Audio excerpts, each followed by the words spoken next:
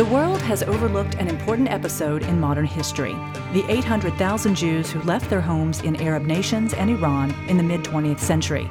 Some fled anti-Semitism, mistreatment, and pogroms that sparked a refugee crisis like no other.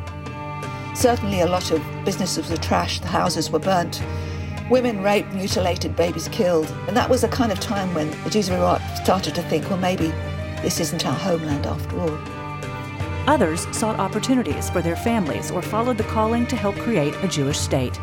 So during thousands of years, the Jews used to dream to go to the Holy Land, to see the city of Jerusalem. It was a dream during thousands of years. In Israel, America, Italy, wherever they landed, these Jews forged new lives for themselves and future generations. American Jewish Committee will explore the lessons we can learn from this pivotal moment of Jewish history in a new limited series called The Forgotten Exodus.